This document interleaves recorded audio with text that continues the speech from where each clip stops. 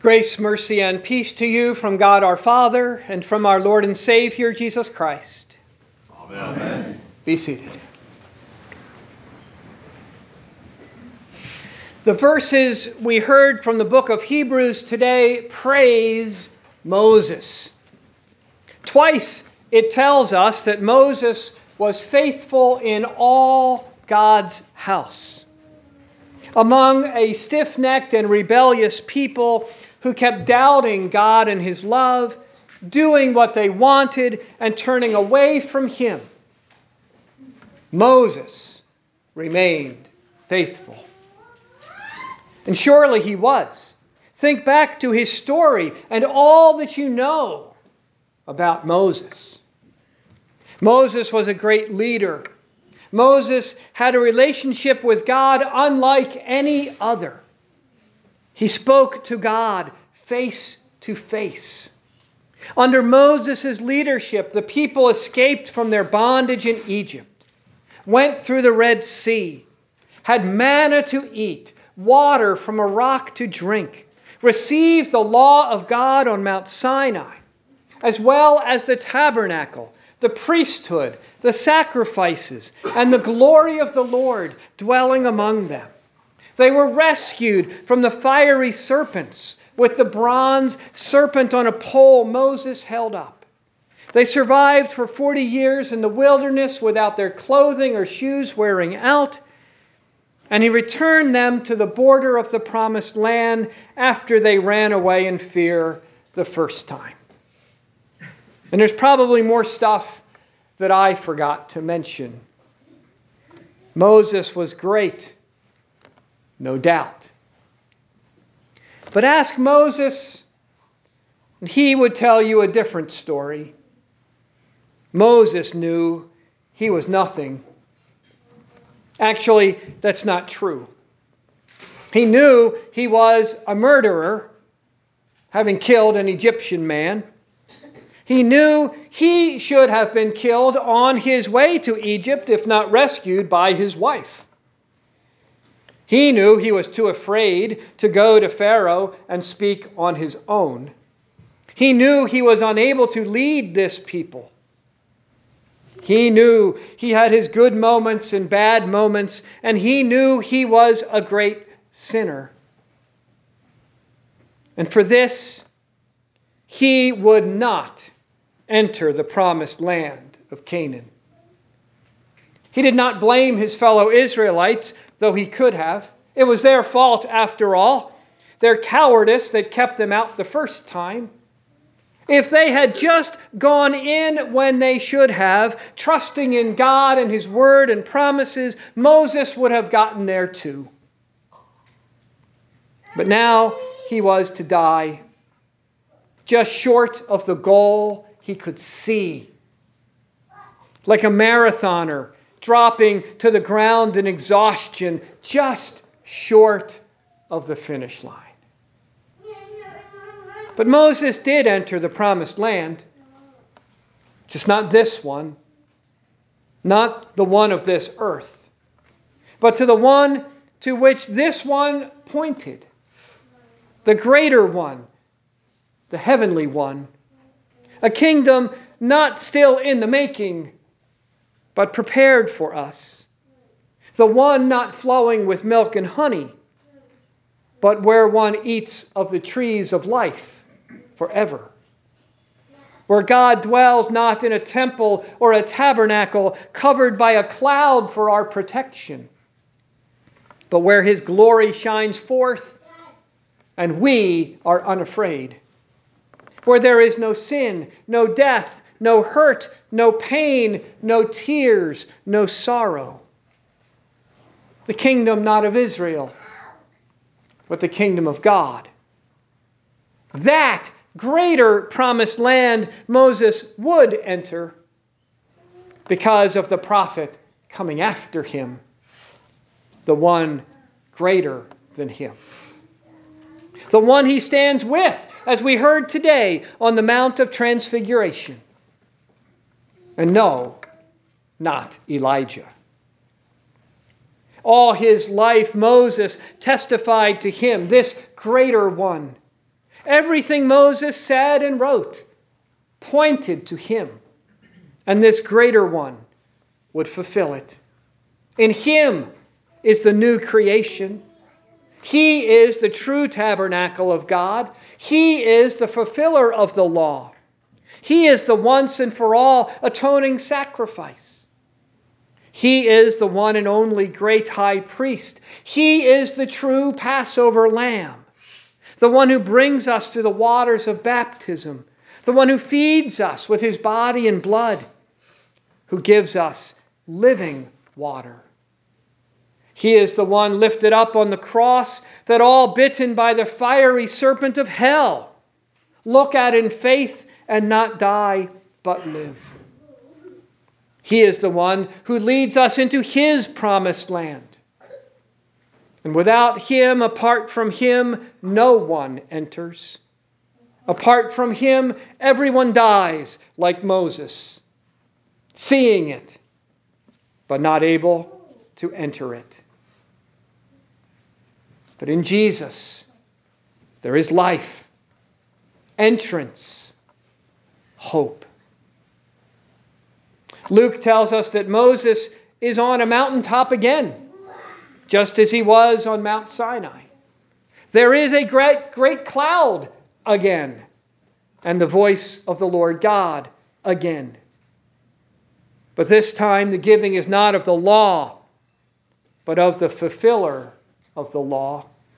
This time the conversation is not about the exodus from Egypt that just happened, but about the exodus from sin and death that was about to happen by the cross. Peter doesn't quite get it, even though Jesus had told him about his crucifixion and death just 8 days ago. But let's be honest, how often do we not quite get it either? So Peter says, Lord, it is good for us to be here. No, not really. What is good, Peter, is to go down from there and for Jesus to go to the cross for you. That's the good being talked about that day. The conversation Jesus, Moses, and Elijah were having. Peter, though, clings to what his eyes can see, not what his ears hear. So the voice from the cloud, the voice of the Father, reminds him, corrects him. This is my Son, my chosen one. Listen to him. His words tell us what we need to hear, what we need for life. So that's good advice for us as well. For us who, like Peter, don't always get it. Who cling to what our eyes see, not what our ears hear. Who have our own idea of what is good and what is not, and where it is good to be. Listen to him if you want to know that. For maybe where we are, or where we want to be, or where we think we should be, or where we think it is good to be, isn't good at all. So while Peter wasn't all wrong when he said it is good to be here, he wasn't all right either. The truth is that it is good to be wherever Jesus is. Not just on the mountaintop, in the glory, away from the troubles of the world. No, Jesus' good is bigger than that. Much bigger. So it is good, Peter, to go down. It is good, Peter, to be in the valleys with Jesus.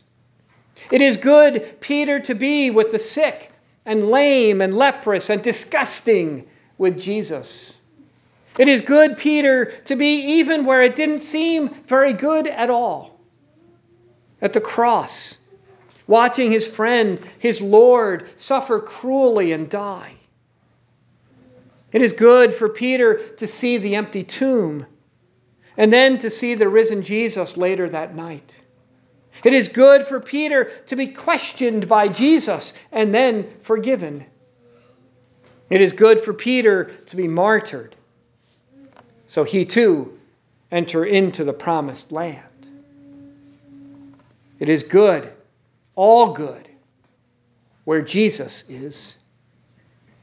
So while the cloud went away, and Moses and Elijah went away, and the voice went away, and all hopes of staying there, apart from the hustle and bustle, the sin and sadness, and the troubles and trials of the world, went away. Good did not go away, but went with them, the good one. And he goes with you. For just as Jesus left the glory of the transfiguration to go to the cross, so he does not now stay in heaven, in glory, at the Father's right hand, but is here with us to give us his cross. And the forgiveness, life, and salvation he won through that cross, right in the midst of the hustle and bustle, the sin and sadness, the troubles and trials of this world.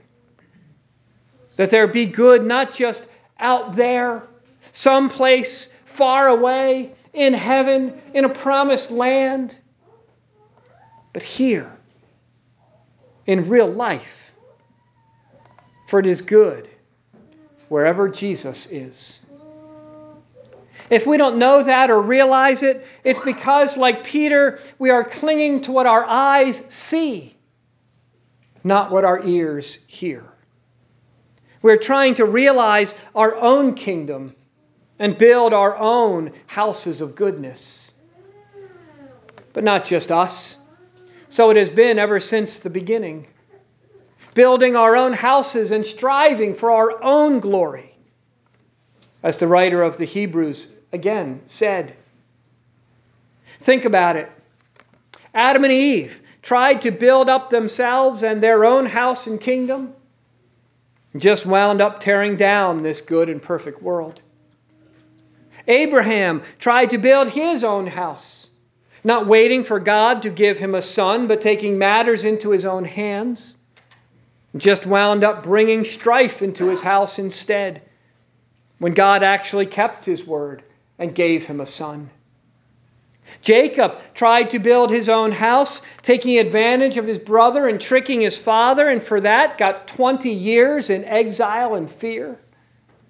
David wanted to build a house for God, but God said, "No, I don't need a house from you. I will build one for you." But that's what we do. Try to build our own houses, our own churches, our own kingdoms. But either we fail and just make things worse, or we succeed only for a short time before our houses or kingdoms fall. So we really should stop it and repent of that. For there's only one who can build a good house, a good kingdom, one that lasts forever. And that's what we're entering the season of Lent to see once again. Jesus building our house. Jesus bringing us into his kingdom, our promised land, through his cross. But how he did it, didn't look good at all. The world tears him down, but in that tearing down, he builds. The stone the builders rejected has become the cornerstone. The world shames him by hanging him on a cross, and yet that shame is his glory, showing his love for you, that he would do that for you. The world kills him, yet in that death comes life. His condemnation becomes our forgiveness. Jesus builds in ways we think couldn't possibly be good. So opposite and opposed to what we think we want, what we think we need, the way things we think should be. And maybe, like Moses, at the end of our life, we'll look back and maybe we'll see how we've fallen short. of our goals, our hopes, our dreams, our plans, looking out over what could have been, if only. And then we'll die. And unlike Moses, people will mark our graves, maybe even visit them for a time. But then a generation or two will pass and we'll be forgotten. But where Moses was buried or where we are buried really doesn't matter. Those places are only temporary. What matters is the place where the one greater than Moses is buried, but is no longer. The tomb that is empty because it couldn't hold its prey. The only tomb that is glorious because it was left behind in resurrection. That's the grave that matters. The grave that did not see 30 days of mourning as the people of Israel did with Moses, but a mere 3 days. When the one who died not with his eye undimmed and his vigor unabated, but whipped and bloodied and beaten to a pulp, rose to life again. To a life that cannot end. The life he now has and gives to you. So that when we wake up after falling asleep in death, we'll wake up like Moses and find that where we failed and in all the ways we failed, Jesus did not. We hear that now, listening to him as he speaks words of life and forgiveness to us here. And we believe that now by the faith given us through his words. But then we will see it. For we'll be in the promised land, the kingdom of God. All that we build, nothing, gone, forgotten. All that he builds, glorious and eternal. And we'll say, Lord, it is good for us to be here. And it will be. And we'll never have to leave. In the name of the Father, and of the Son, and of the Holy Spirit.